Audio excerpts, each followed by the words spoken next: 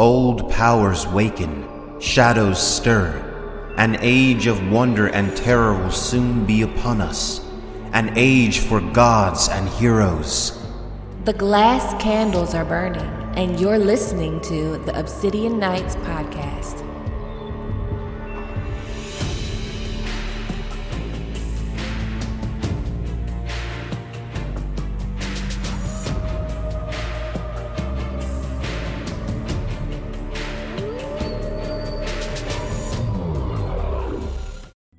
It's the 9th year of summer, and on this cold morning in the north, Bran Stark is 7 years old, and this is the first time he's been deemed old enough to see the king's justice done.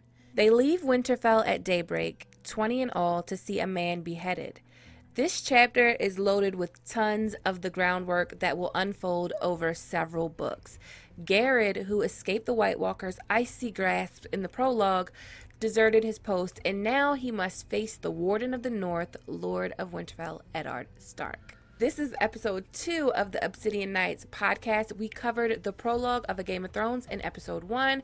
You can catch that on Quinn's channel. I will link everything in a single solitary playlist. I will also have the link to the audio file on SoundCloud. But let's get into breaking down Bran 1. So there's a ton to unpack in this chapter. Bran 1 is one of my favorite chapters of A Game of Thrones. This is the chapter that came to George R.R. Martin so vividly that he had to write it. This is the chapter that inspired George to write A Song of Ice and Fire. It was the summer of 1991. I was still involved in Hollywood. My agent was trying to get me meetings to pitch my ideas, but I didn't have any to do in May and June. It had been years since I wrote a novel. I had an idea for a science fiction novel called Avalon. I started work on it, and it was going pretty good when suddenly it just came to me. This scene from what would ultimately be the first chapter of A Game of Thrones. It's from Bran's viewpoint. They see a man beheaded, and they find some direwolf pups in the snow. It just came to me so strongly and vividly that I knew I had to write it. I sat down to write, and in like 3 days, it just came right out of me. Almost in the form you've read. So what do you think are the implications of Bran being the first POV? I think it definitely is a hint at Bran's importance in the grander scheme of things, because we see more hints of this as this book continues, that there's something important about Bran. And it's interesting that the book essentially opens, like the bigger narrative, the wider narrative opens up from Bran's viewpoint. Because based on what Bran becomes later on, like his viewpoint is rather important on multiple levels, but we're not going to spoil it too heavy right now. In this chapter, basically, Bran is the first time he's ever going with his father to see the king's justice, which is Eddard Stark beheading someone. Garrett has escaped the White Walkers, and he's tied up to a holdfast. And basically, they're going to behead him. What's interesting about this is that George R.R. Martin is showing us here in this chapter that there's a lot of gray area in these characters. There's a lot of moral ambiguity, because the Starks are one of the closest things to protagonists that we have in this series. And it opens up with Ned Stark executing a man. And Ned Stark doesn't understand. He just sees this guy as a deserter. Yes. They don't realize what he has seen, what he has been through beyond the wall. What's interesting about this chapter, too, is that we get the first hint of, like, the attitude that the people below the wall has. We see kind of more about the nature of this world. We get hints of magic, like we see Ned's Valyrian steel sword, but then the rest of the world is kind of very, very grounded in reality. And also, what's really cool about the opening of this chapter is Old Nan's story, which we'll get into in a minute. But like we mentioned in the first episode, we get like a lot of fantasy in the opening, and then here it's kind of cut off, and we just have the lost remnants of fantasy that are just kind of hinted at. Like the Valyrian steel sword, for instance, is described as spell-forged steel, and it's just like one of those things. Like, what is that? What exactly does that mean, right? I do think the magic is way, way toned down in this Bran chapter compared to the prologue. We just left ice beings that are totally unnatural, unhuman, and now we're just kind of in like a regular world where some kids are with their father and their father's guard, and they're going to like do some everyday lordly shit. But if you look deeper like into the layers of it, you get like old Nan's stories, and you get more exposition on the Long Night and the White Walkers, and like you said, the mention of Valyrian steel, even the puppies, the direwolf puppies that are found in the snow, like all of that later seems to be bigger than what it is right now. Yeah, because George R. R. Martin has described his writing process of kind of like he's a mix of a gardener and an architect, right? So he plants a seed, but he also kind of like builds it a little bit, but he's watching it grow as he's writing it, right? So, and I feel like that's how most people write stories. It grows as you write it. So I'm sure a lot of the ideas that George R. R. Martin that show up later in the series where he might have thought about earlier, but not necessarily all of them for certain. But there are some very clear things here, like for instance, the reaction that everyone has to seeing the dead direwolf that we'll talk about a little bit later. And it's like they all have fear on their face, and Bran doesn't necessarily understand why. And the reason why is because it's a bad omen. Yeah, and we'll explain why later. It is in this chapter that we get our first taste of Old Nan's stories, and it'll take book after book after book before we can separate what's story from what's real. The man had been taken outside a small holdfast in the hills. Robb thought he was a wildling, his sword sworn to Mance Rayder, the king beyond the wall. It made Bran's skin prickle to think of it. He remembered the hearth tales old Nan told them. The wildlings were cruel men, she said, slavers and slayers and thieves. They consorted with giants and ghouls, stole girl children in the dead of night, and drank blood from polished horns. And their women lay with the others in the long night to sire terrible half-human children. That's like some juice right there. How much credibility would you give Old Nan? I think Old Nan is a huge troll. Really? No, I think there's certainly a lot of truth to a lot of her stories that we will see, but I do think she says some off the wall stuff that probably but there's a lot of truth to this, like the others in the long night and the wildlings laying with them to sire half-human children. That might be true to some extent.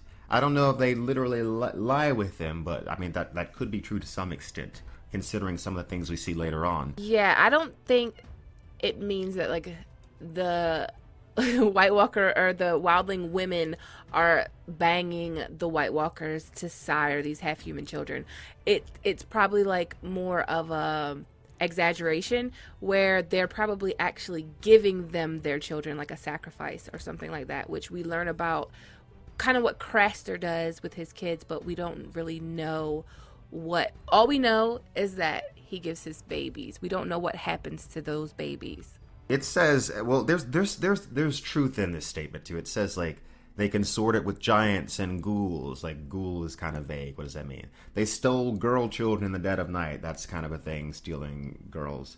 But it's also kind of painting them as just really, really, really monstrous. Like they drank blood from polished horns.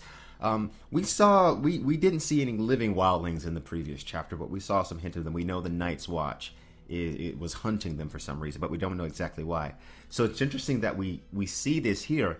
And so all of the reference that we have to wildlings at this point was the dead ones there, and we know that the Night's Watch, the first people we see were hunting them, and then this. So like up until this point, we're thinking like, oh, these wildlings, they must be really, really terrible, right? Right. And we get introduced to Mance Rayder, the king beyond the wall. Mm-hmm. And Mance really doesn't... He doesn't become a major player until much later in the story, for sure. Much later. Mm-hmm. But it's interesting that George had already thought him up in the first chapter. Yeah. Yeah. So that's George R. Martin is laying seeds in this chapter from the get-go. And as we continue, we can point more and more of those out. I really think Mance has a bigger role to play in the books. I think he has a much bigger role. But I'm not going to get into that in this chapter, but that is interesting that he laid that out. For sure, compared to what they did with that show that we will not speak of. We do not speak of it. This is in A Song of Ice and Fire reread. We will be true to A Song of Ice and Fire. So we get some introductions. So we're introduced to Ned Stark, Robb Stark, Theon, and Jon Snow. So Ned at this time is about 35 years old. His hair is shot with gray. He's Lord of Winterfell and Warden of the North. Then there's Theon. Theon is 19 years old. Theon is a lean, dark youth of 19 who found everything amusing. Jon Snow and Robb Stark, they don't look alike, but they're brothers. Jon's eyes are gray, so dark they seemed almost black, but there was little they did not see. He was of an age with Robb, but they did not look alike. Jon was slender where Robb was muscular, dark where Robb was fair, graceful and quick where his half-brother was strong and fast. So we get the introductions to, I would say, 4 major characters. Some of the most iconic characters. So Bran too, so it says Bran, Ned, and then certainly Jon Snow, Robb Stark, and Theon. All of these characters are POV except for Robb. Robb is the only one that never becomes a POV. His story is largely told from his mother's perspective, who we will meet in the next chapter. So initially in this chapter, we see all of their personalities. Everyone has a chance to show some bit of their personality. We see Ned as kind of this very honorable, dutiful man. And then we see Bran, who's still very immature, this kind of child. And then you see Theon, who in this chapter immediately comes across as someone who's just kind of dickish and using humor to cover up the fact that he's really, really sad. Even in this chapter, that's what it feels like. I was going to say, he comes off as an asshole. Yeah. And then Robb Stark, you see him, he's the lordling, he's growing into a man, and you see exactly what he will become. And then Jon Snow, who has his eyes open.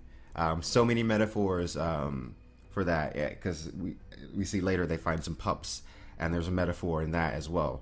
Ned Stark judges the guy guilty. Basically, he thinks the guy's crazy. Theon Greyjoy brought forth the sword. Ice, the sword was called. It was as wide across as a man's hand and taller even than Robb. The blade was Valyrian steel, spell-forged and dark as smoke. Nothing held an edge like Valyrian steel.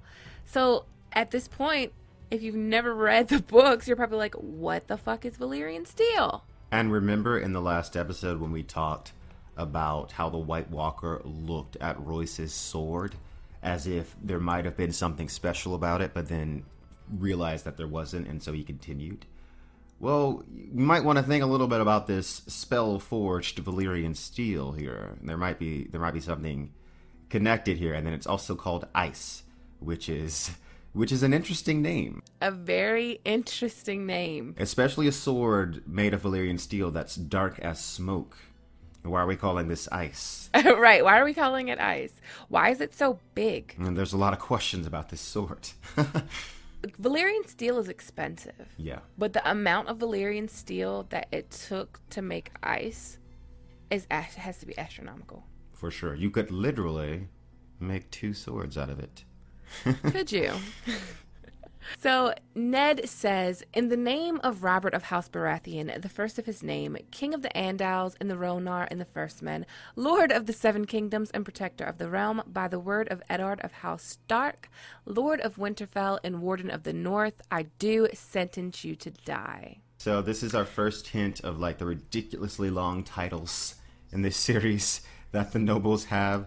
And this is also our second mention, King Robert, who we have not met yet.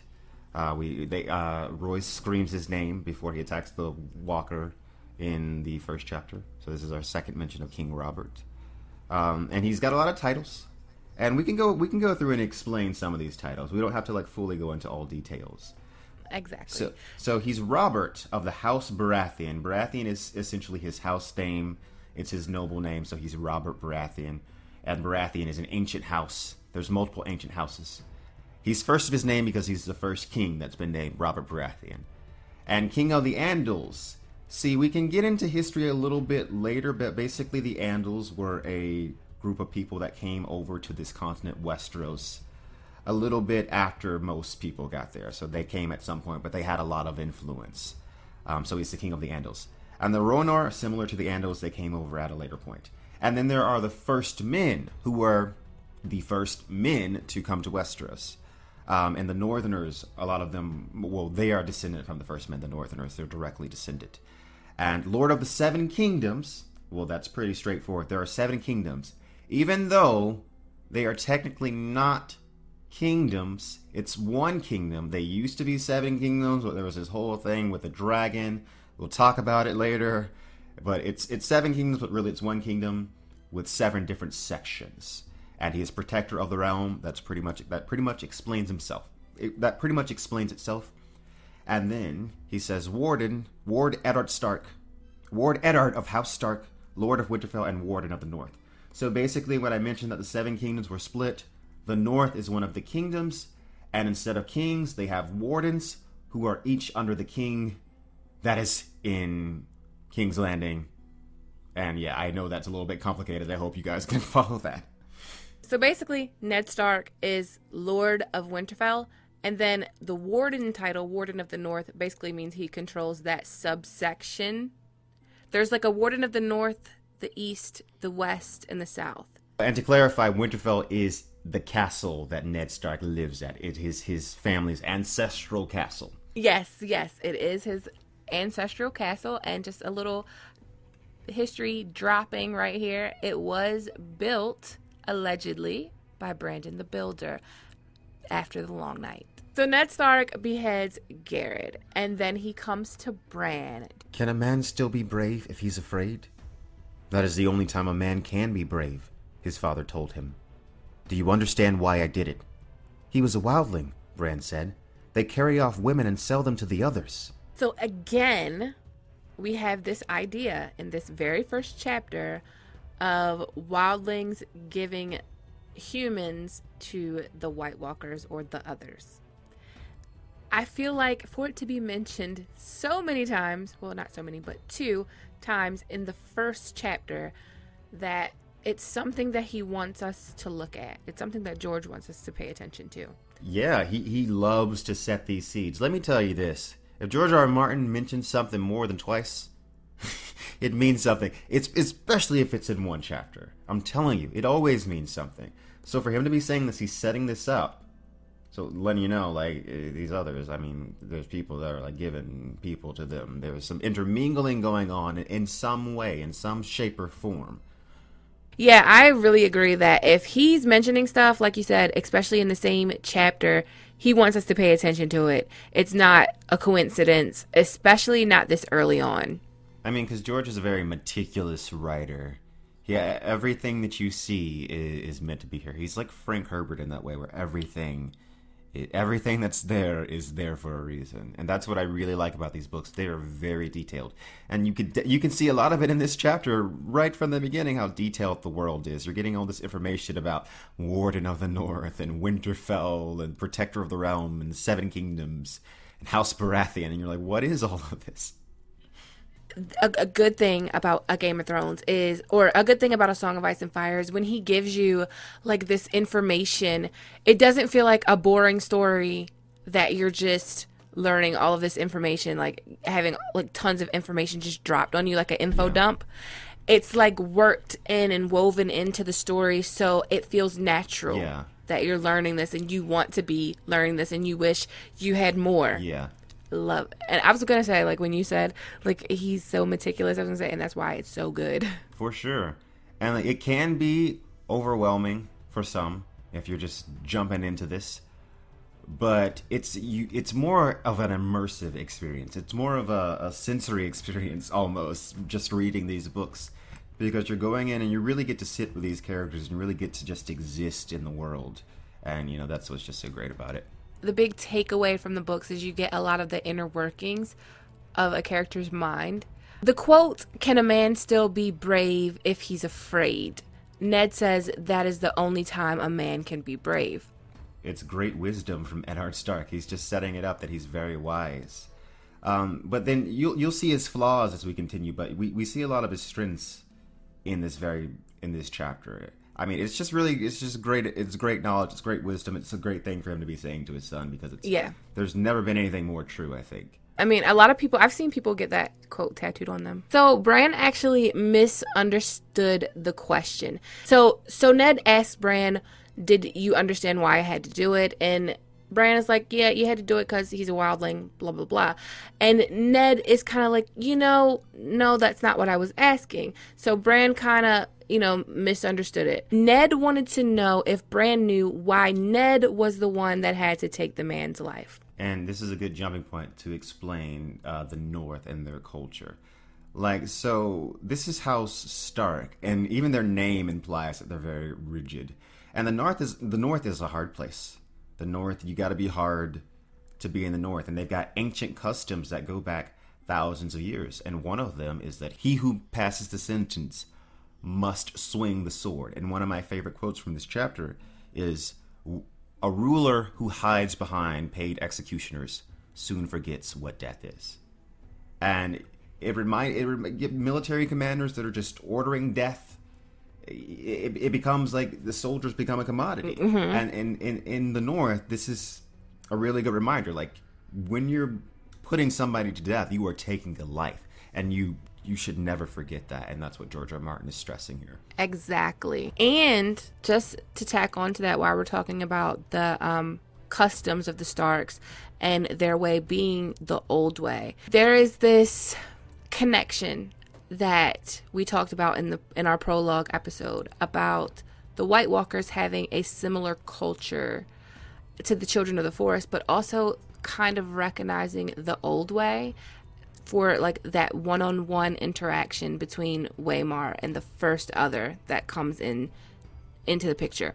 So the Starks, like we said earlier in this episode, they descend from ancient kings of winter who came to Westeros from Essos. And the Starks have these old customs, and they keep the old gods, and it is my belief that they're kind of like a lot darker than, at least their history is a lot darker than what we think it is.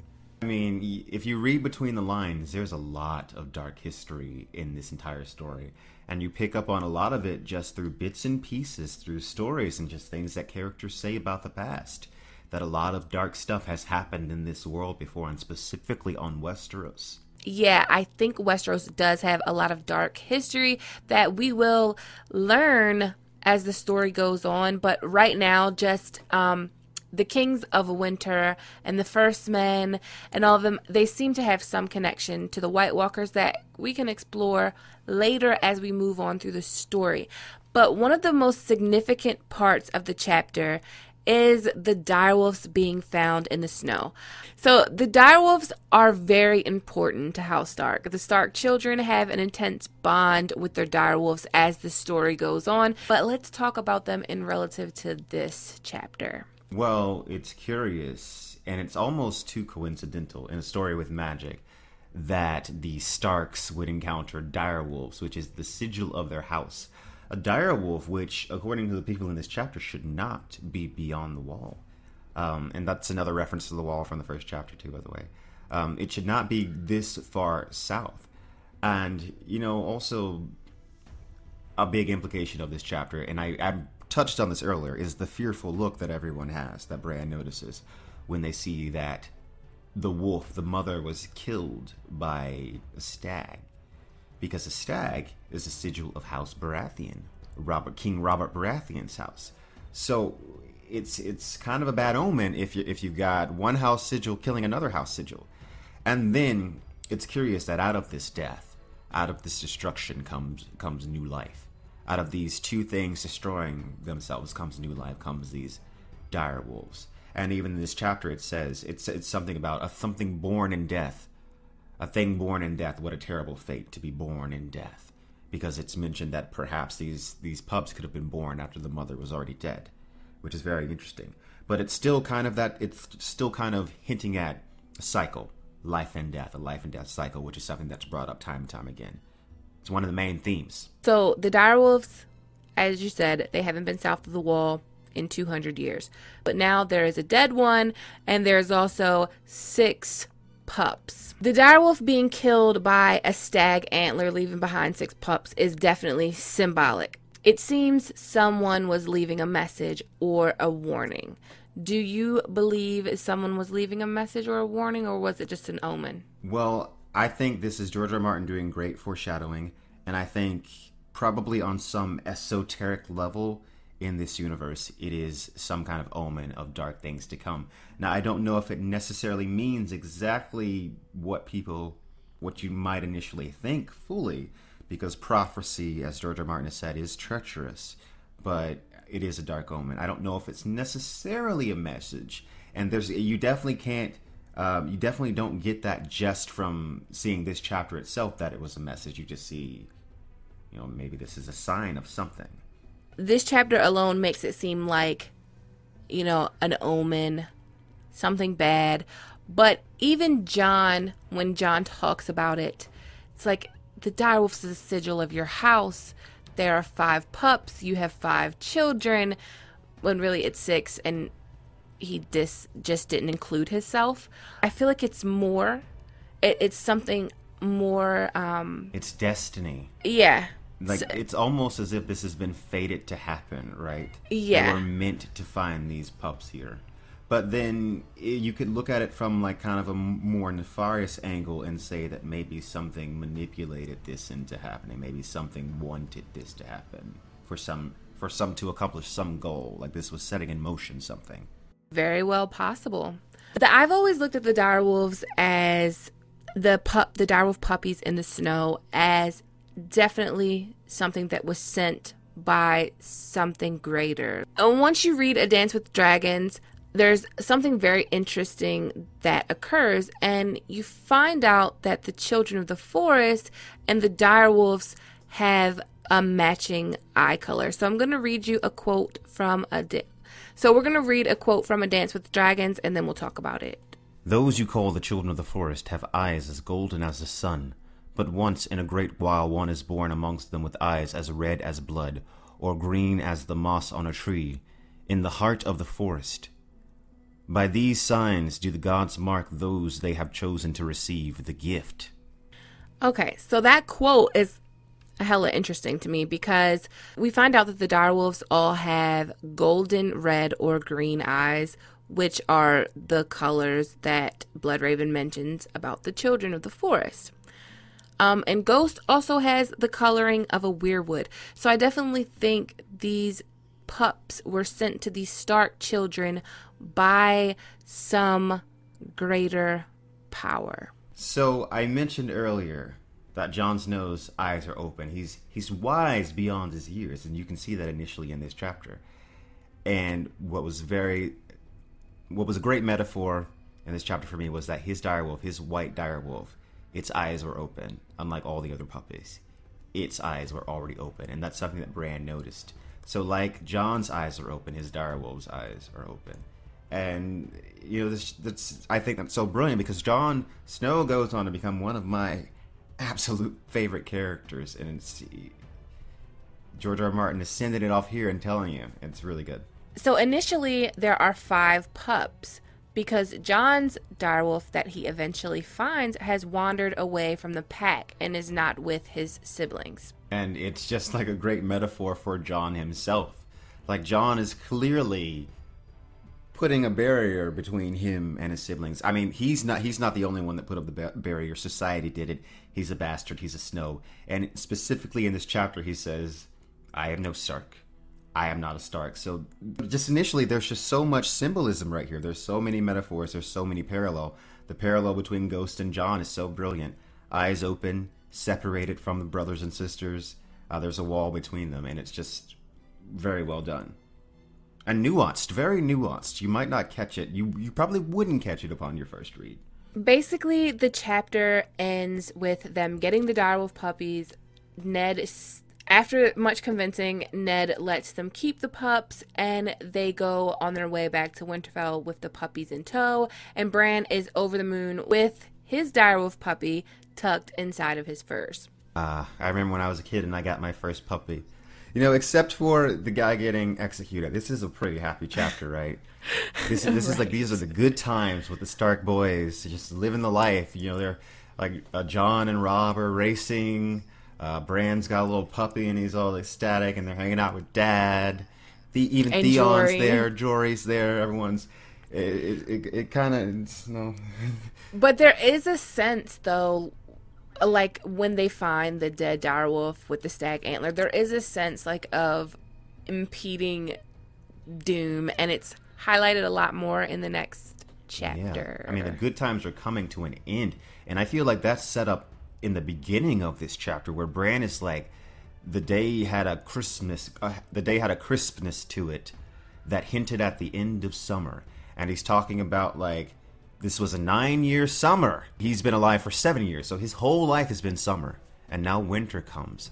And that's an interesting thing that George R. Martin sets up initially here, too, is the ridiculously long seasons that they have, which are this way for some reason. We don't exactly know why just yet, but they're this way for some strange and esoteric reason. I love the word esoteric, by the way. I don't even know what the fuck it means. It means something that's not very well understood by many people, and that only a specific amount of people understand it. I like saying So it. I'm esoteric. I'm esoteric to esoteric. This is one of the chapters where, like you said, where we go from a really dark, scary opening chapter or prologue, which was the last episode that we did, and then we're into Bran 1, where it's not as scary, but there's still this sense that something is happening, something is coming, winter is coming. Do they say winter is coming in this? They don't. I don't think they do. They don't. And that's interesting because I don't think it's much of a spoiler at this point to say winter is coming are the Stark words. And it's interesting that it's not said the first time that we see the Starks in the books. Very interesting. But I do think this is a chapter that is going to shape a lot of the story as we go forward. This is what George saw that made him want to write A Song of Ice and Fire. And I think we will probably be revisiting this chapter as we go forward. For sure. There's so much in this chapter that once you read more in the book that it requires referencing to. Because there's things that are set up that you could very easily miss. And then once you look back, you're like, holy crap, this man is a genius. It was in the first chapter. Yeah, so this episode, we're going to be probably revisiting this a couple times. So we're going to wrap up today's episode of Obsidian Nights. Obsidian Nights will be available every 2 weeks on Sunday.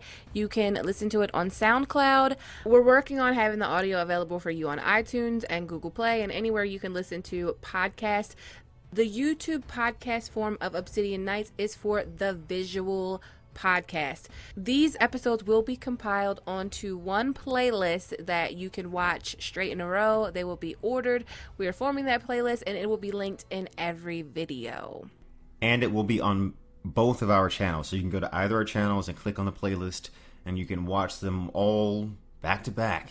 And this podcast, the release time is kind of wonky, but what we're kind of doing is every 2 weeks, we're going to try and put one of these out because it actually takes a lot of effort to do these visually. There's a lot of editing involved.